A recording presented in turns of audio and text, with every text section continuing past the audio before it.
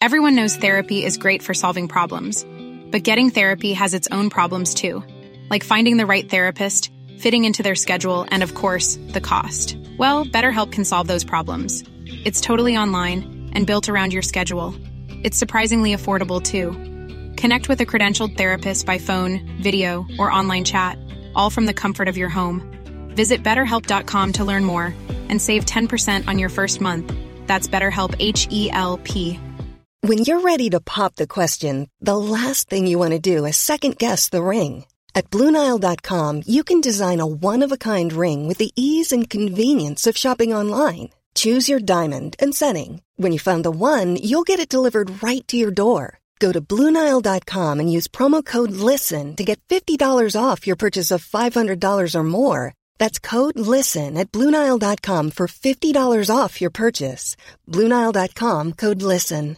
I'm Sandra, and I'm just the professional your small business was looking for. But you didn't hire me because you didn't use LinkedIn Jobs. LinkedIn has professionals you can't find anywhere else, including those who aren't actively looking for a new job, but might be open to the perfect role, like me. In a given month, over 70% of LinkedIn users don't visit other leading job sites. So if you're not looking on LinkedIn, you'll miss out on great candidates like Sandra. Start hiring professionals like a professional. Post your free job on linkedin.com/people today. Hello and welcome to History Rage, the podcast where our heritage community takes a good hard belt to everything that we misunderstand. The podcast where myth and misunderstanding is slashed across the face with a doctored hat. I am public historian Paul Bavill, and I'm here with our very own Midlands menace, our very own man with the red right hand, Kyle Glover. Hello. And last week, as you'll recall, we took into our sights the world of film and cinema with the guys from Fighting on Film. And this week, we're staying with the popular culture theme, but we're taking on one of the most successful and critically acclaimed TV shows the 21st century has seen. And our guide and bodyguard into the seedy underworld of historic Birmingham, today we are joined by broadcaster, emeritus professor of community history at Birmingham University, and author of, and hint for what's coming up here, Peaky Blinders, The Real Story, Professor Carl Chinn. Carl, welcome to History Rage. Thank you very much for inviting me, both of you. And I'm looking forward to having a good chat with you. Good. Feeling angry? I don't really do angry, but yeah, I'm getting a bit het up. How's that? Excellent. We're here to lower your blood pressure. That's great. Right, so, well, I came across your work, like I imagine quite a few others in the heritage community, when you sort of came front and centre to take on tonight's Rage, and I heard your history hit interview with Dan Snow. And then I went forward and then I read the book, and then I listened to the book on audiobook, which is even better because you were narrating it. And I was like, really got that passion across there. Thank you. But you do actually have a long career behind you. Can you give us a short history of you? Yeah, I'm the first one in my family to go past school at 15. I'm very fortunate in that. My dad was from Sparkbrook, now regarded as an inner city part of Birmingham. The family had lived there for many years and were originally factory workers but became illegal bookmakers. And I went into the bookmaking business when it was legal and eventually left that to become a writer, historian, etc. My mum was from Aston, another tough part of Birmingham. Both mum and dad came from very tough streets. Because I grew up as the son of a bookie, and dad was doing very well, we grew up economically well off. But culturally, we were very working class. And mum and dad drilled it into me from the earliest moments I could be that my loyalty lay with the people I come from. And that was made all the stronger by the fact that mum's family, my nan, my great-grandparents, great-uncles and aunts were still living in back-to-backs till the 60s and then in council housing thereafter. Dad's family was better off, but again had come from a poorer working-class background, and we worked in Sparkbrook right through to the 80s. So I feel, although economically I've done well, although I suppose in terms of my career I'm regarded as middle class, culturally I still see myself as a working class chap. And what kind of sparked that jump from the bookmaking business to a PhD in history? Well, as I said, I was the first one to go past 15 at school. I was lucky enough to go to a grammar school when there were a lot more grammar schools around, and the family were thrilled that somebody at last had got a chance to get an education, and they'd all worked hard for that. I really wanted to go to work in the betting shops where I'd worked with Dad on a Saturday and a school holidays from when I was 13. But we had a couple of armed robberies. I had a gun at my head twice. We got attacked on another occasion by a bloke with machete, and then a knife on another occasion. And the game was changing. It was becoming a business for really the big bookmakers. And although I got my degree, I'd always worked part-time. I was married young. Me and my wife Kay met in Benidorm in 1977. And on the third occasion we met, I proposed, and she said yes, and we got engaged. You didn't waste time, did you? No. So we had kids young, and I always felt that it was the right thing to do to go to work. But Dad sold up in 84, and by then I got my degree, and I'd been working kind of on my thesis, but not with great enthusiasm. But being out of work actually forced my hand. And it's not something I'd like to go back to. It's an upsetting experience. I still get very angry about that time. I was fortunate in having a family that was better off, that could help us. But the loss of dignity you feel when you're signing on is really deeply disturbing. And I think in many respects, although I wasn't poor, far from it, it was tough, it was tight, but at least I had an opportunity that I could move forward. And I think that, again, focused my attention on trying to give something back to the people who I belong to and the people who gave me opportunities. So it took several years through the 80s of being out of work, being the only being the only self-employed historian on the government enterprise allowance scheme in the whole country, and then eventually getting part-time work and having to sign on again in the summer, etc. But finally, in 1990, I got a temporary 2-year contract at the University of Birmingham, made permanent a bit later, and I held that until I was made redundant, unfortunately, a few years ago.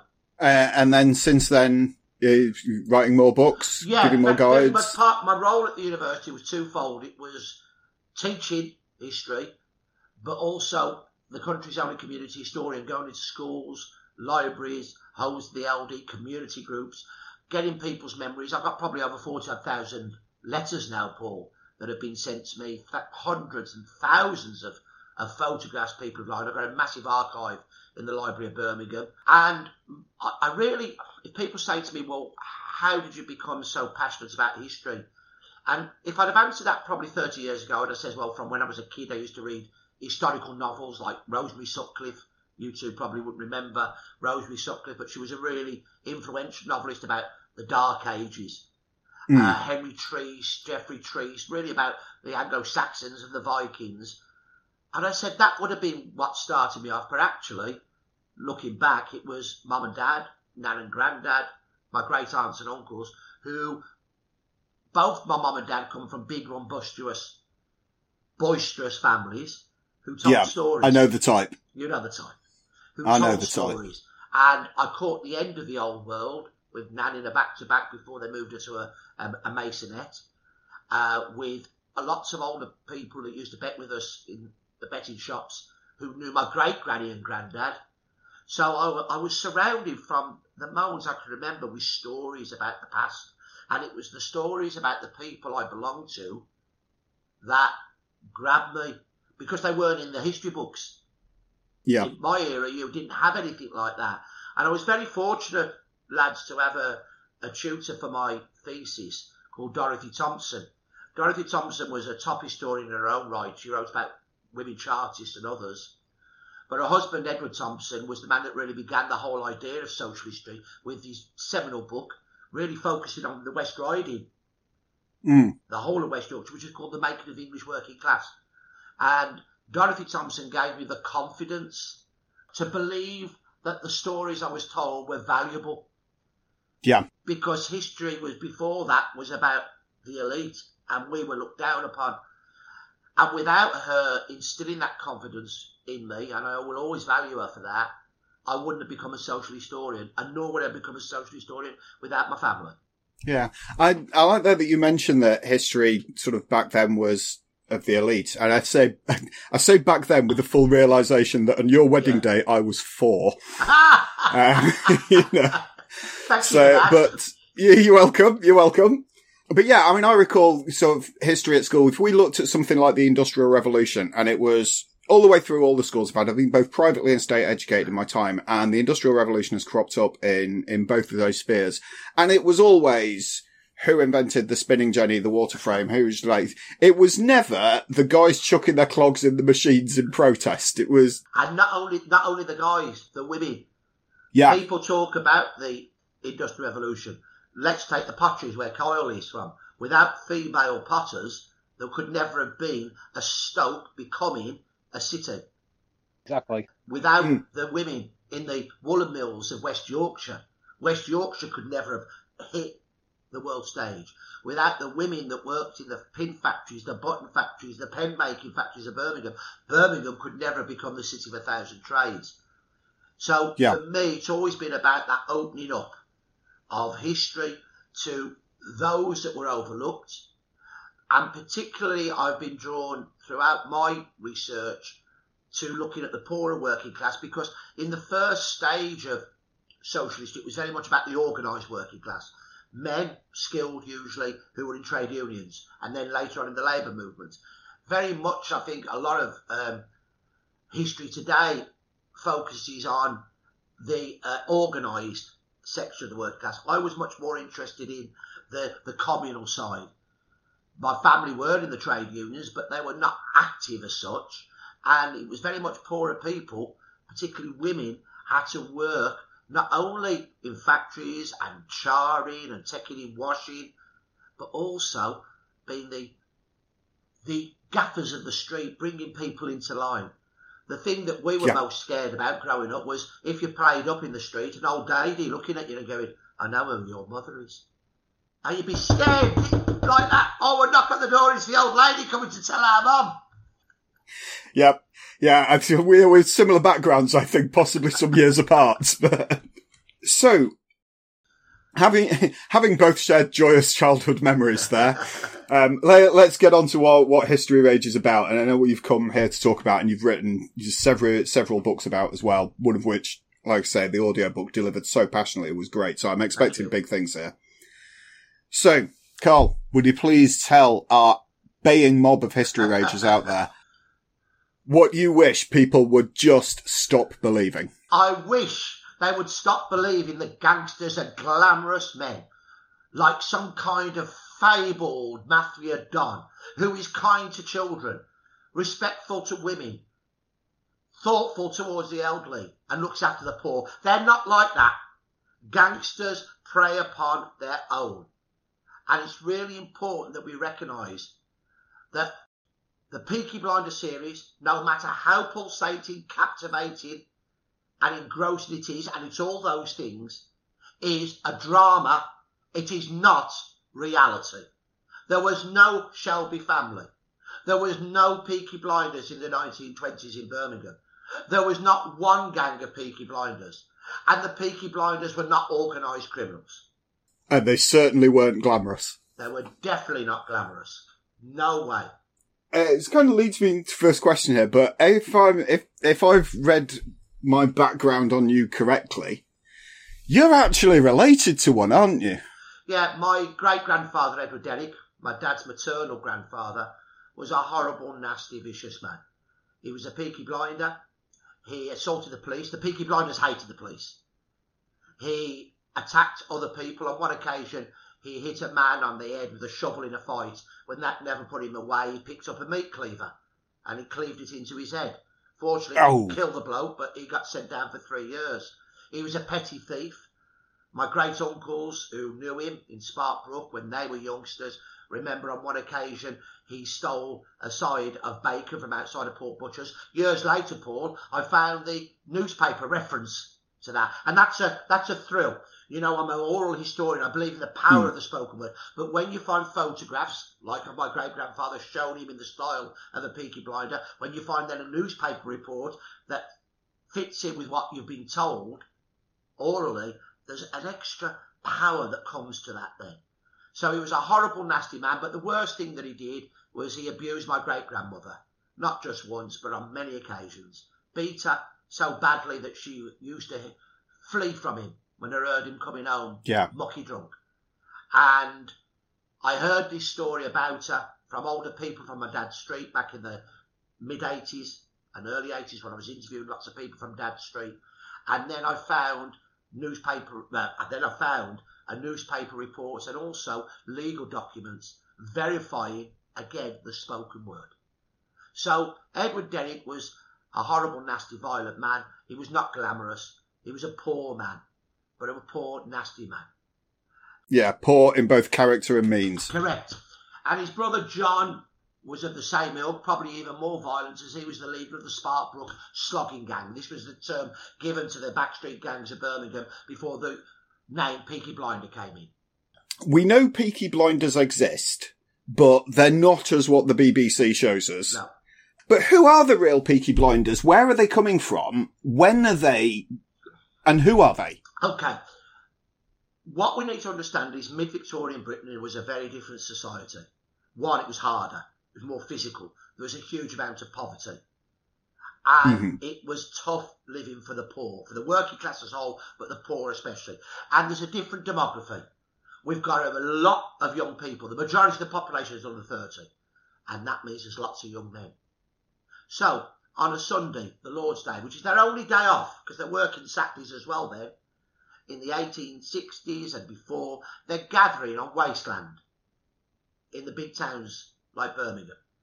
And most of the streets have got a bit of wasteland or nearby. And they were playing rough sports, very rough sports. And they were gambling for money, pitch and toss. Pitching a coin to a target. Whoever got it nearest chucked them up in the air. They come down heads, you collect them. Any left, the next one has to go.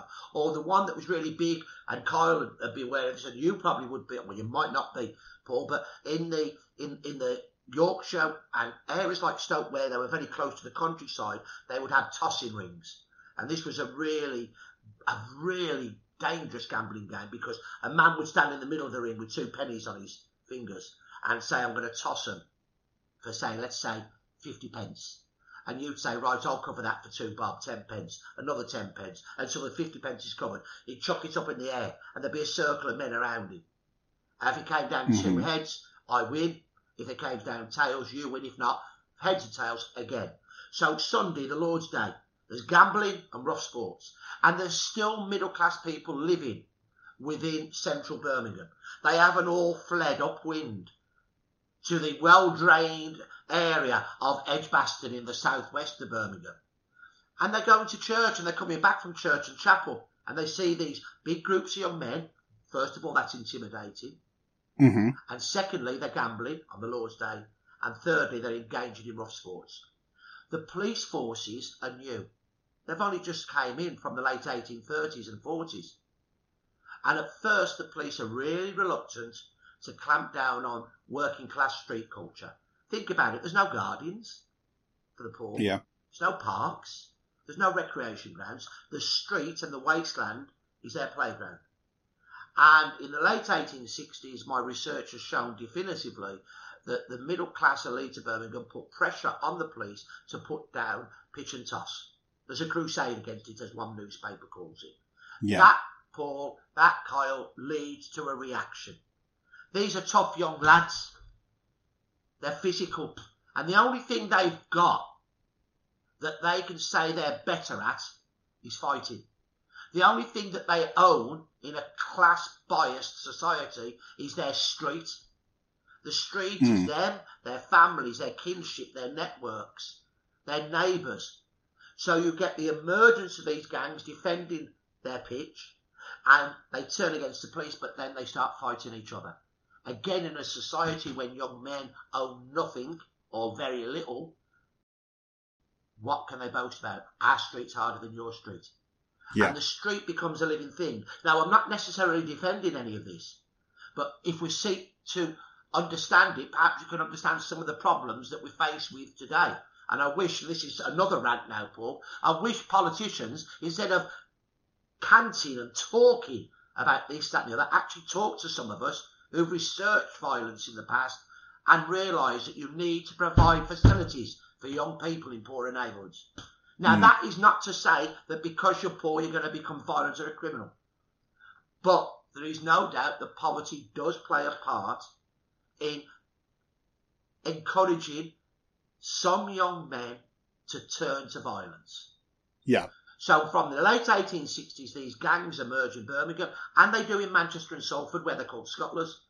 In London, parts of North London, Clerkenwell, Hoxton on the edge of the East End, Bethnal Green, South London around the Elephant and Castle and Walworth, Bermondsey. They eventually become known as hooligans. They're also there in the cornermen of Liverpool.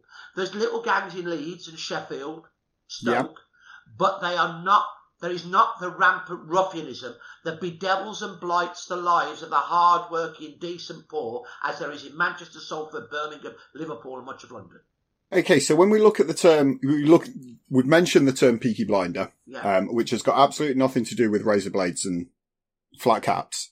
It is, as I'm led to believe, it's a style of dress. It's a style of appearance. Okay, so these gangs that I've been discussing, from 1872, they're known as sloggers or slogging gangs. From the old pugilistic word to strike with a fierce blow, to slog. And there are lots of slogging gangs all over old Birmingham. There's the Barford Street gang, one of the first ones. There's the Park Street gang, which is an Irish Brummy gang at first, which has really a sectarian feud with the Milk Street gang just down the road. Overshadowed by Selfridges today, those two streets are. There's the White House Street gang. Actually, my mum come out of White House Street in Aston, would never have known about this gang. They were another fearsome gang. There was the Charles Henry Street gang. There was the Barnes Street gang. There were loads of gangs. From 1890, a new term comes in to describe sloggers and members of slogging gangs. Peaky Blinder. And it occurs in the press for the first time in March 1890. An inoffensive chap called George Eastwood goes into the Rainbow Pub on the corner of High Street, Bordesley and Adley Street. It's still there. And he's a teetotaler. But he must like a pub, but unfortunately he's picked the wrong night. 3 men with an evil reputation come in and start picking on him for drinking a soft drink. What are you doing drinking tack like that for? One of them says, drinking rubbish like that. Another one pushes him and tries to trip him up. Then they offer him out for a fight. Of course he's not going to go. Any road, they leave about 11:15. And he must have given it 15 minutes. And he's left. And he has to turn left under 2 railway bridges, which are still there, a lonely part of the street. And they come out the darkness and they beat him brutally. They punch him. They kick him with hobnail boots when he's on the ground, and they slash him repeatedly with the feared weapon of the hooligans of London, the scuttlers of Manchester and Salford, and the sloggers of Birmingham. Their belts. Thick leather belts with heavy buckles, wrapped around the wrist, caught between the thumb and fingers, and held in the palm, leaving about 8 inches, which is then buckled, and they slashed and they slashed. George was beaten so brutally that he was in hospital for 3 weeks and had to have an operation called trepanning, part of the skull cut out. Now, on the following week, it was reported that this assault was carried out by the gang of Peaky Blinders. That's the first time the term is used in the press. It suggests to me that it's already been used on the street, but we'll never be able to prove that. So the term comes in 1890. It's interchangeable, virtually interchangeable. Well, no, it is interchangeable with sloggers. Peaky Blinders are members of slogging gangs. The slogging gang term continues to be used, so does sloggers. But why are they called Peaky Blinders? And in the series, it's because they have disposable safety razor blades stitched into the peaks of their cap, which they take off in a fight and supposedly slash across the eyes of their enemies, blinding them. Well, there's a problem with that, isn't there? The bridge of the nose. How are they going to reach the eyes? The story I'd heard growing up, and a lot of other older brummies had heard growing up, was they slashed the foreheads. Hence, blood went in the eyes to blind them. So they could be, in the old West Midlands speech, doffed up, beaten up. Now, the reality was very different. First of all, disposable safety razor blades were not patented by King Gillette in America until just after the start of the 20th century. They were not sold in great numbers in England until 1910, by which time the Peaky Blinders had gone, and moreover, they were too expensive for poorer men, who would go to the barber's once a week or every fortnight to have a cutthroat razor shave. So they weren't used. Secondly, think about it. A flat cap is soft. I'm going to take it off right? And I'm going to slash you, Paul. So I take me right, I'm a right-handed man. I've put my hand up here to get the flat cap off, soft at the back. What have I done to my body, Paul? Opened it up for me to take you right out. For you to come straight in. So am I going to say to you, Paul, Kyle, hang on a minute, let me just take my cap off and fold it so I can slash it? Yeah. No, it's not going to happen, is it, Kyle? Nope, not going to happen. Definitely not. So, 1, it's not feasible. 2, the razor blades weren't around. 3, it never happened. Why were they called Peaky Blinders? Well, the first Peaky Blinders, lads, didn't wear flat caps. They wore a hat known as a billycock. It was a working man's bowler hat. And I've been told this by some very old people that I interviewed back in the 1980s. And then I found a couple of rare first-hand accounts, which really brought it to light, and photographs in the West Midlands Police Museum from the Birmingham City Police, which was one of the first police forces to photograph criminals. And what they would do, they'd take off the bowler hat, wet the brim, hold it over a fire and make it into a funnel. Why did they do that? They had closely cropped hair, so they could show off their scars from police staves and the beltings of other sloggers. But most of them, or many of them, liked to have a quiff at the front. Very short hair with a quiff. I've got photographs from the police museum showing men exactly like that. And with the billycock. Pulled over one eye, the funnel part over one eye, to show off the quiff on the other side. When the flat cap comes in, the same fashion happens. They pull the flat cap's peak over one eye. Hence, the peak is blinding the cap. And again, I interviewed older men who were born in the 1890s who told me that was why they were called that. It was a fashion. What we're talking there is the Peaky Blinder isn't the name of a criminal gang. The Peaky Blinder is a style of appearance, typically where we might use chav or goth or something like that. Skinhead back in the past. Teddy boys. Yeah, Teddy boys. Yes, their fashion was the peak, the cap, flat cap. Before that, the billycock. They would have a thin kind of scarf pulled round the neck, and if it knotted, known as a daff. They would wear bell-bottom trousers. They're often called in the Birmingham press the bell-bottom crew, as often as they're called Peaky Blinders and sloggers. But we've got to bear in mind these are poor men.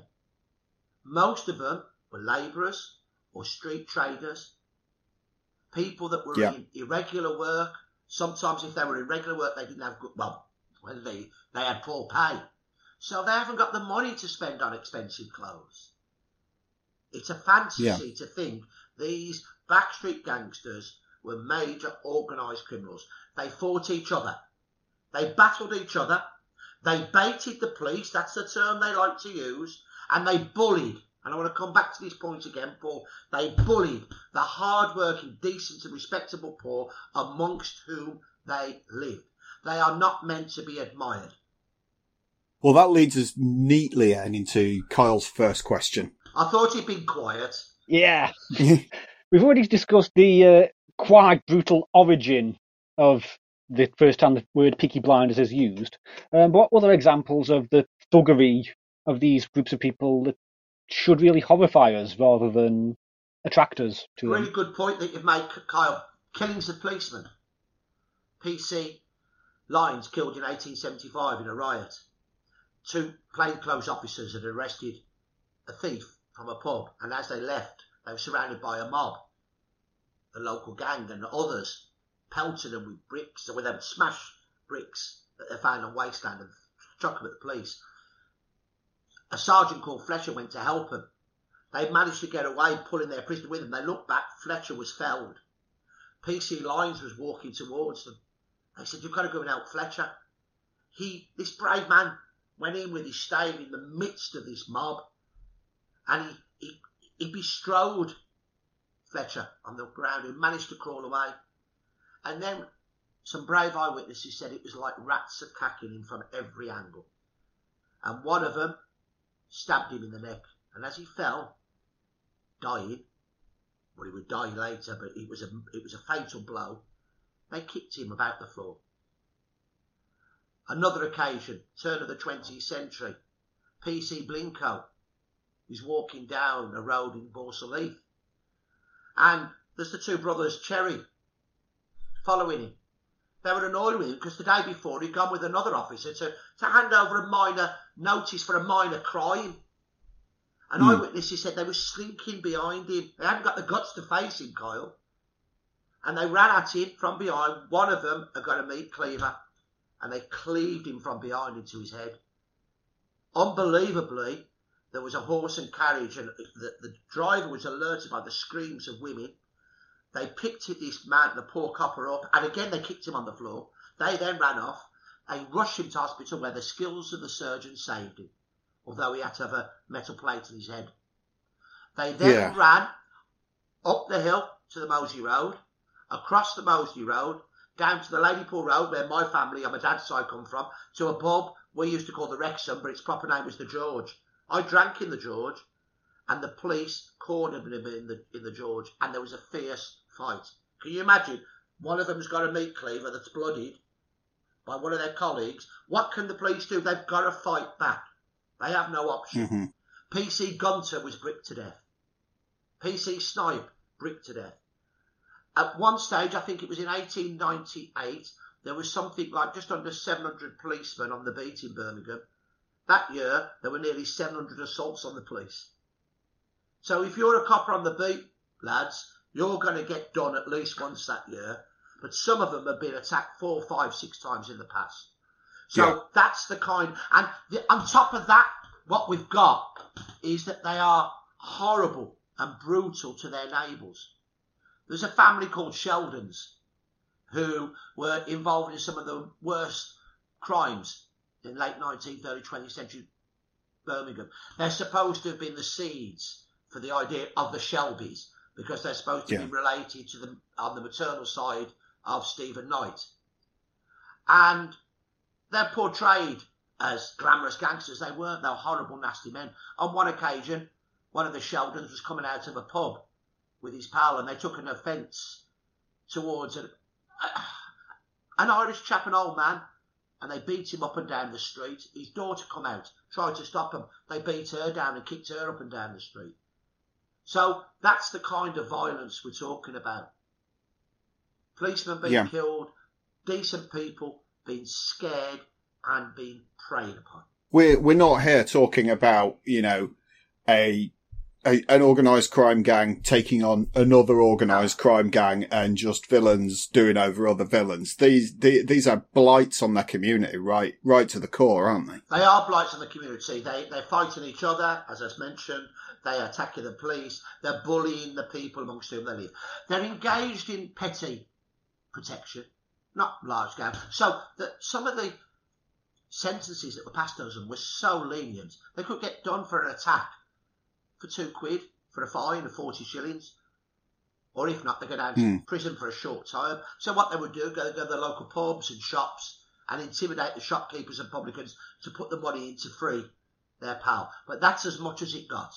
They were not organised crime gangs. They are not meant to be admired. They were not glamorous. Life is full of awesome what-ifs, and some not so much, like unexpected medical costs. That's why United Healthcare provides Health Protector Guard fixed indemnity insurance plans to supplement your primary plan and help manage out-of-pocket costs. Learn more at uh1.com. Everyone knows therapy is great for solving problems, but getting therapy has its own problems too, like finding the right therapist, fitting into their schedule, and of course, the cost. Well, BetterHelp can solve those problems. It's totally online and built around your schedule. It's surprisingly affordable, too. Connect with a credentialed therapist by phone, video, or online chat, all from the comfort of your home. Visit BetterHelp.com to learn more and save 10% on your first month. That's BetterHelp, H-E-L-P. So, the show does feature quite a few real-life gangsters that are in there. You've got Billy Kimber, you've got Alfie Solomon, you've got Darby Sabini. Now, these people all existed, not necessarily where and when the show does. But what can you tell us about them? Okay, so my research on the Peaky Blinders really began with stories I'd heard growing up. Then it really expanded when I was researching my doctoral thesis. where my first chapter was really about Birmingham in the late 19th century, praised as the city of 1,000 trades, praised as the best governed city in the world, but no mention that it was also one of the most violent cities in England and the city of the Peaky Blinders. So I first started researching the real Peaky Blinders back in the late 70s, early 1980s. I first researched the real organised crime gangsters in 86, 87. I was writing a history of illegal bookmaking. I travelled the country.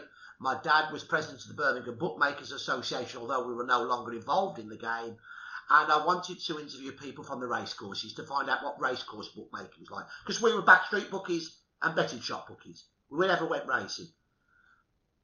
Dad put me in touch with some old bookmakers down south.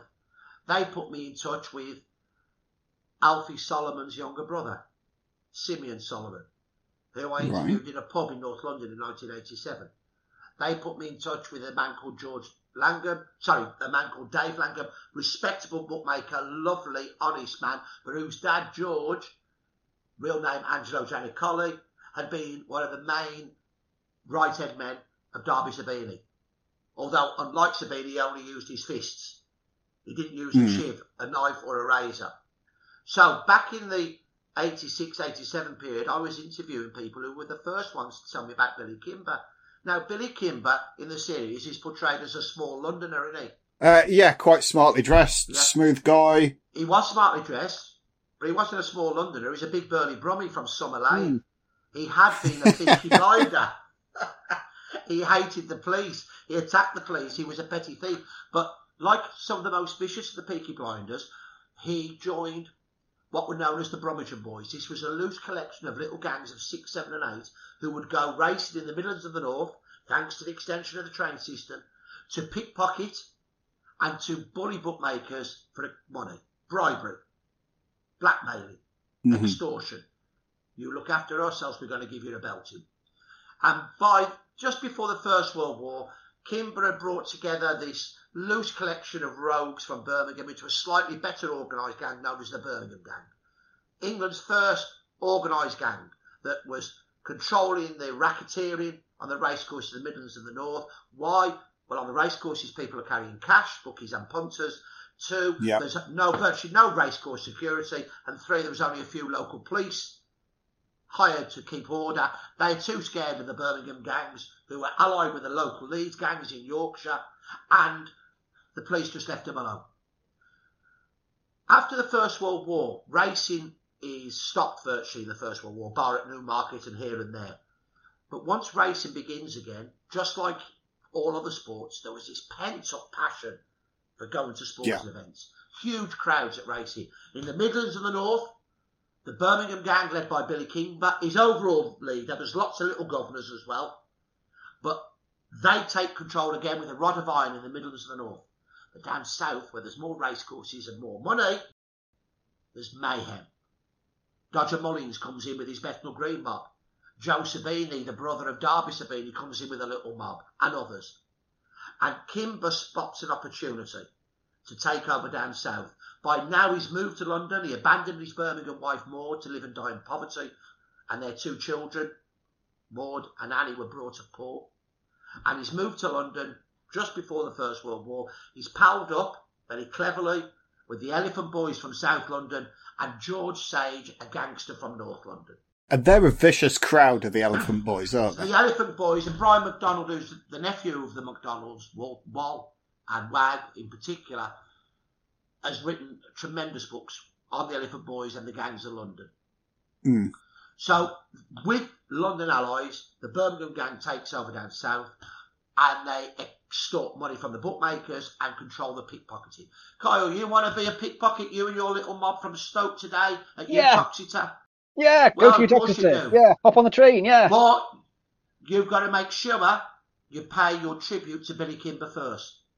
Because if not, you and your mob are going to get turned over. So there's a lot of money coming in. You have to pay for the stall that the bookie stands on. You have to pay for the chalk that you chalk up the runners with. You have to pay for the sponge and the water it's dipped into to rub the runners off of the last race.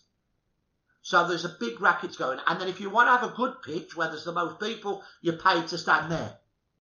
Now, what the Birmingham gang and their London allies do is they're anti-Semitic, they're racist. And they extort extra money from the East End Jewish bookmakers and other Jewish bookmakers. One of whom is Alfie Solomon. Not Solomon's, as in the series. And now in the series, let me ask you a question. How is Alfie Solomon's dressed? More Jewish than Jehovah himself, really, isn't he? So Orthodox Jewish. He's my dad was Ishmael, I think, with Orthodox Jewish ringlets, and he's supposed to be from a Yiddish background. Do you think an Orthodox Jewish man would have been a gangster? They'd have been in the synagogue studying the Torah. The real Alfie Solomon was a North London Jew from an Anglo-Jewish background. He was born and bred in England. He actually served honourably in the First World War, as opposed to Kimber and others who deserted. His mum and dad were born in England. I've got his grandparents on both sides in England, going right back into the 19th century.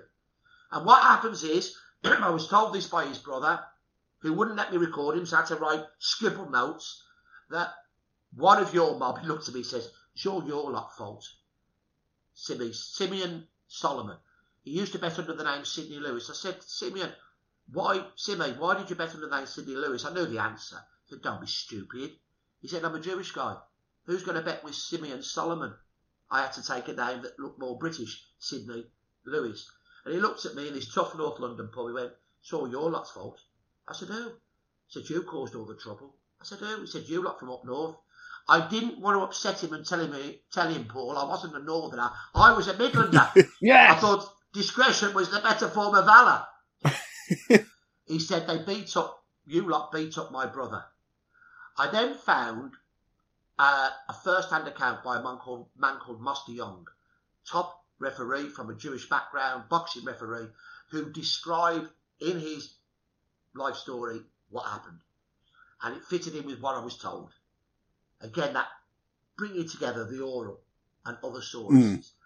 And a man called Thomas Armstrong, horrible, violent, brutal man from the Birmingham gang, wanted a bet on the nod. In other words, he wanted a credit bet. If it wins, he wants paying. If it loses, is he going to pay up? You'll never see him again. Never see him again. So he wants another treat bet. Solomon refused to take it. It won. He refused to pay out. Armstrong took off his binoculars, smashed them into the face of Alfie Solomon, who fell backwards off his stool. And then Armstrong smashed his face in with his boots. That started the first major organised gang war in England between two gangs from different cities, the Birmingham gang and the Sabini gang. Because, as Alfie Solomon's brother Simeon told me, and as other older bookmakers told me, Alfie Solomon turned for support to the the governor of the Jewish East End, a mysterious character I've done a lot of research on called Edward Emanuel. He's been a hard man, but he's moved on. He's been running Spielers, which are illegal gambling clubs where cards are played, and now he's moving up in the world, and he's set up a printing company. And he wants to start printing the tickets the bookmakers give to their punters to say what number they are in the book that the bookmakers have, in which they write down the bets. He wants to set a printing company up to make the printing lists of the runners. If he can get rid of Kimber and his London allies, he can take over.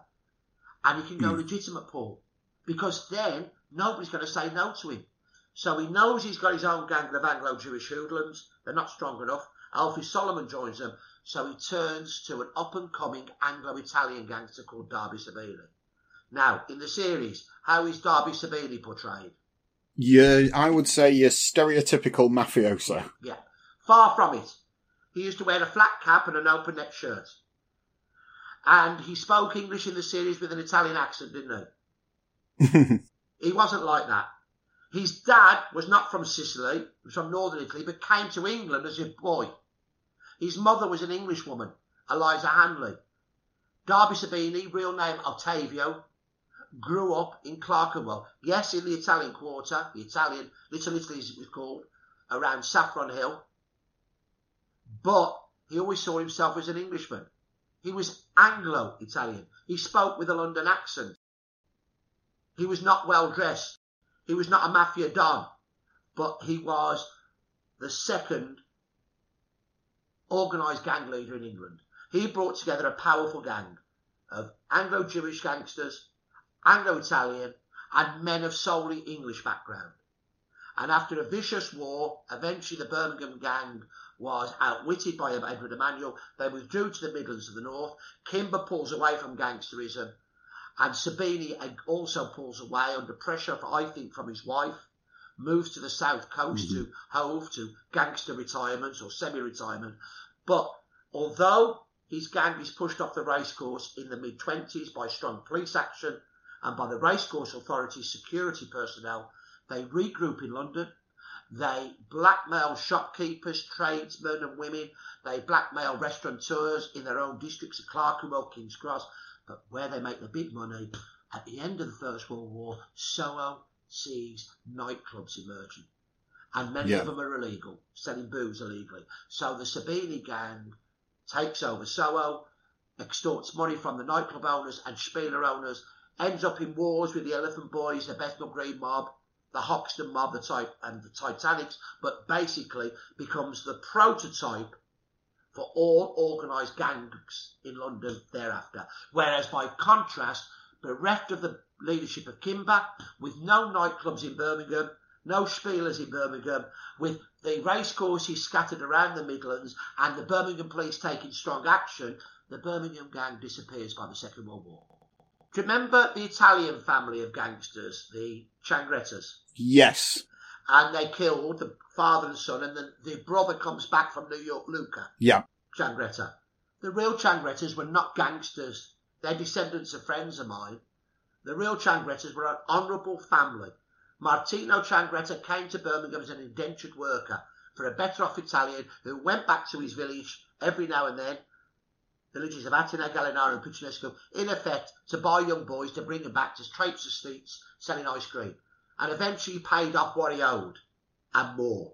And he married an English woman, and he became a demolition man and became a foreman. And in 1921 he's clearing the space in what is now Centenary Square for the Hall of Memory, and racist letters appeared in the Birmingham press attacking why has an Italian got this job, and he soon shut him up. He wrote in the next week he was a naturalised Englishman. He'd taken his first name, Martino, as his surname. He's called now Mr. Martin. He said, I fought for this country in the Second South African War. And when the Hall of Memory opens, it will have a sacred book of remembrance. And one of the last names in that book will be my oldest son.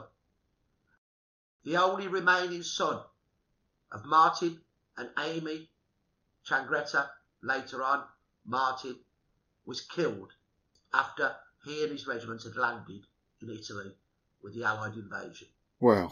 It's really important for me to get that message over, that the Changrettas were and are their descendants. There's nobody of that name left now, but they were an honourable family who did good for our city. So we've got the sort of the grain of the idea, but what did the show get right?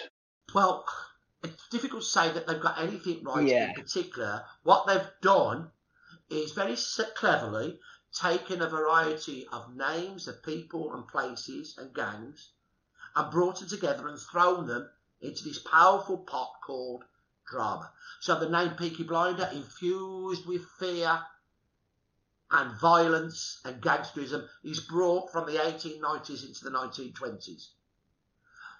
The names of Darby Sabini, Billy Kimber, Alfie Solomon are brought in. They were real gangsters, but they are dramatised, they are glamorised.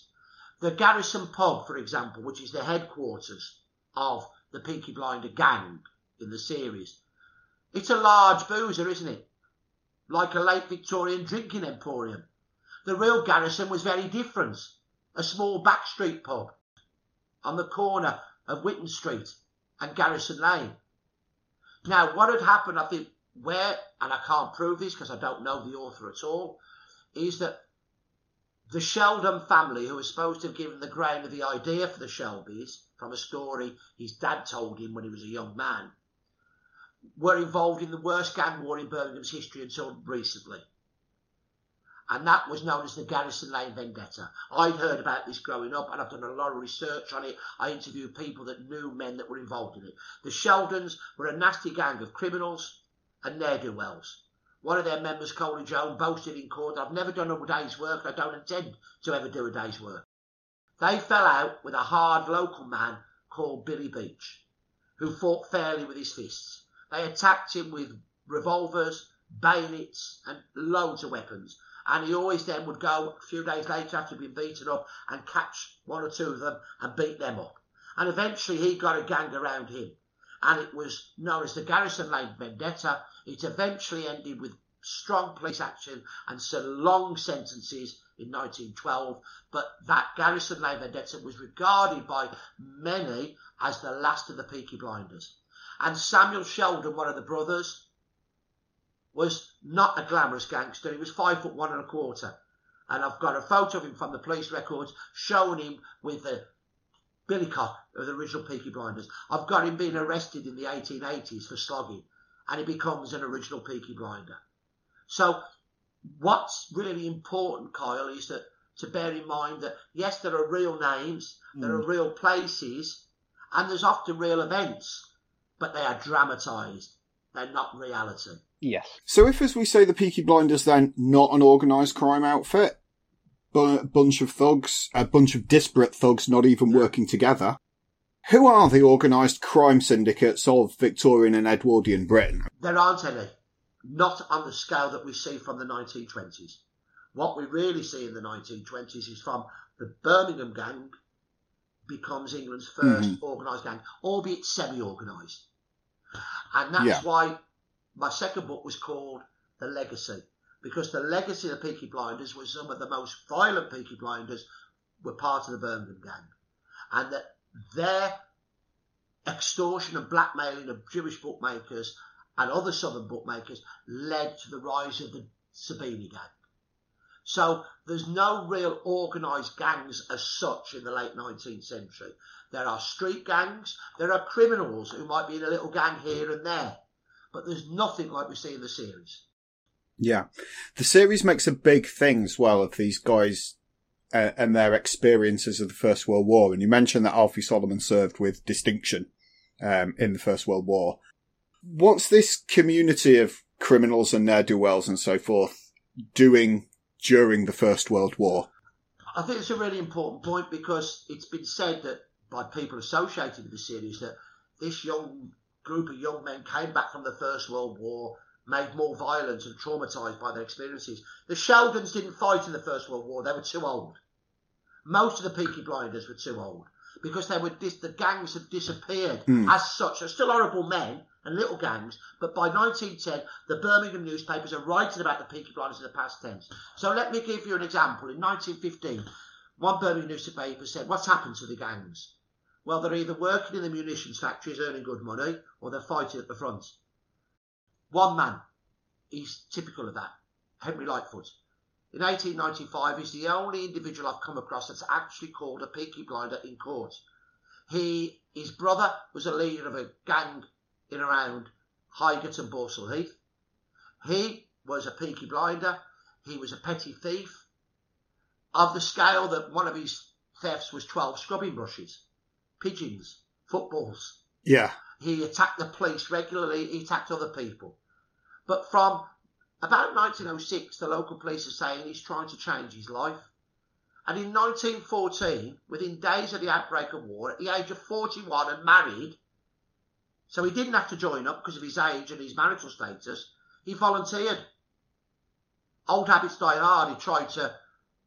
He was insubordinate to a non-commissioned officer. Basically, he was going to hit him. Got thrown out. He joined up again the next year. Again, he was sent to the glass house, the army prison, for insubordination and fighting. Comes out, and he fights in the first and second days of the bloody Battle of the Somme and is badly injured. When the series was first mooted, one of his descendants wrote and said he didn't come back from the World War a more violent man. He came back a changed man. Now, many of these gangsters didn't fight in the First World War. They were deserters. Kimber deserted, went to Ireland. Why? Because racing continued in Ireland. Yeah. I've got him being arrested for pickpocketing in Dublin at a train station. So the idea that there's these groups of young men who are traumatised by the First World War, which turns them into gangsters, is wrong. They were bloody and brutal before the First World War. Lovely. And the men who formed the gangs in 1919, 20, 21, 22 were not young. Kimber was born in 1882. He's 40 by 1922. Sabini's a bit younger, but in his 30s. So they're not lads of 19, 20, 21, 22. Now, that's not to say that the series isn't important for showing the effects of what we now call post-traumatic stress. But it didn't lead to the rise of gangsterism. These men were horrible before the First World War, and they were horrible after the First World War. And the First World War didn't change them because most of them didn't go. That's right. A lot of them didn't go. A lot of them didn't go. I wouldn't be able to say most, but a lot of them didn't. So, what causes these slogging gangs, these different street thugs smashing into each other? What causes them to fade out? What changes? And again, it's a really important question, and that's one that has ramifications for us looking at violent crime and violence between young men today. There's a number of factors coming together in Birmingham and Manchester and Salford in particular that are organic. So first of all, let's take Birmingham as an example. In 1899, the Peaky Blinder problem is so bad that the Birmingham Council appoints a new Chief Constable, Charles Horton Rafter.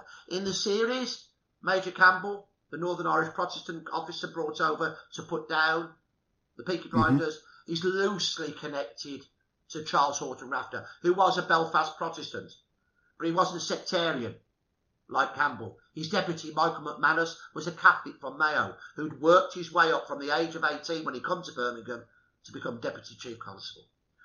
Rafter realised the Birmingham police was on demand and he needed young, fit coppers. So he embarked on a swift recruitment campaign. And the story goes in the Birmingham City Police, he asked three things of his men, of the recruits. Can you read? Can you write? Can you fight? Fight. So they had to fight. And there are tantalising hints of this when policemen are retiring in the 20s and 30s in Birmingham. In the newspapers, it was a battle on the streets when we first started. They start then to go out in twos. So they can take the fight to the Peaky Blinders. They have to be 5'10". They're tall. They're well built. They have to do PT, physical training. The Peaky Blinders are mostly like my great-grandfather, Edward Derrick, 5'4". They're small, rummies. So, strong policing, stronger sentencing. Rafter says to the magistrates, any attack on the police now must be the maximum sentence you can pass, which is 6 months.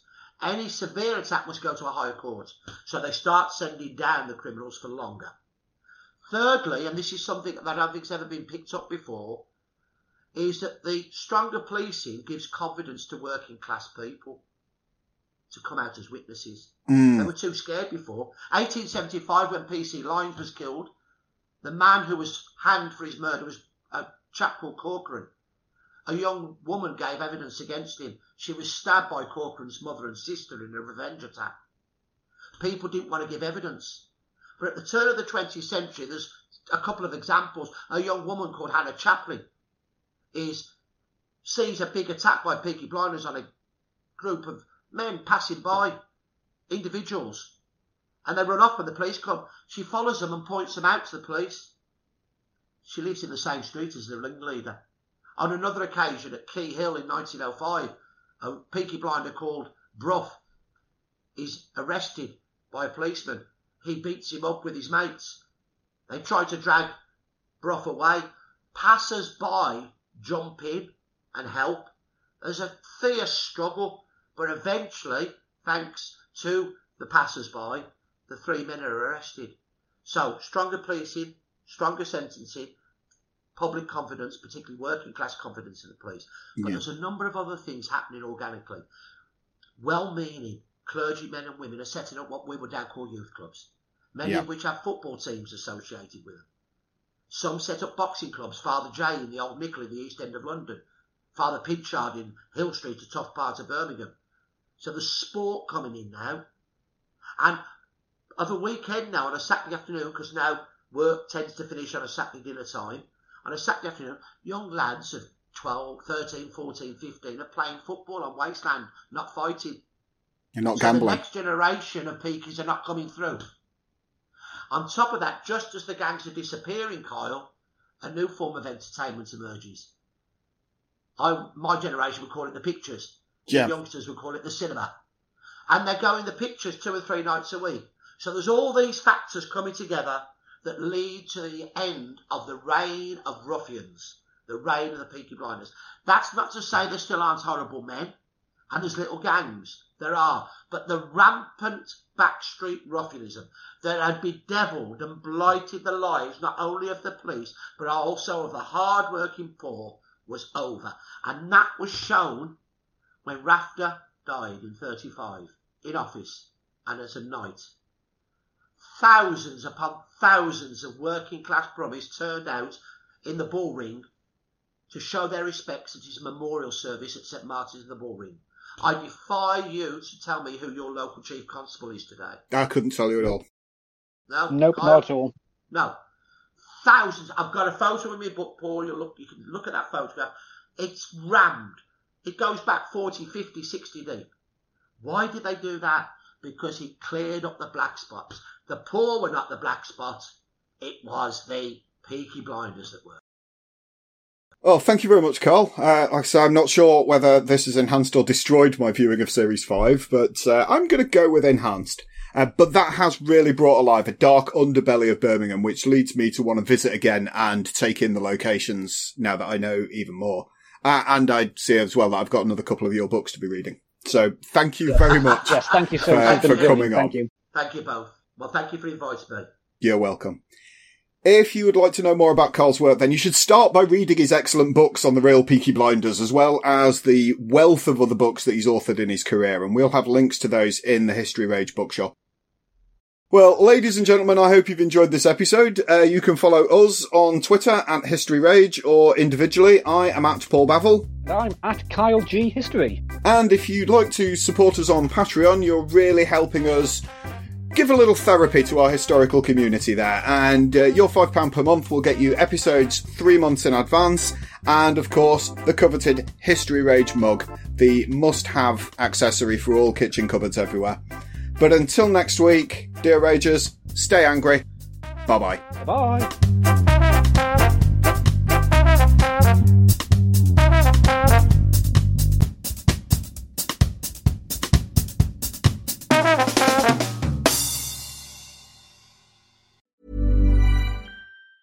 Planning for your next trip? Elevate your travel style with Quince. Quince has all the jet-setting essentials you'll want for your next getaway, like European linen, premium luggage options, buttery soft Italian leather bags, and so much more. And is all priced at 50 to 80% less than similar brands. Plus, Quince only works with factories that use safe and ethical manufacturing practices.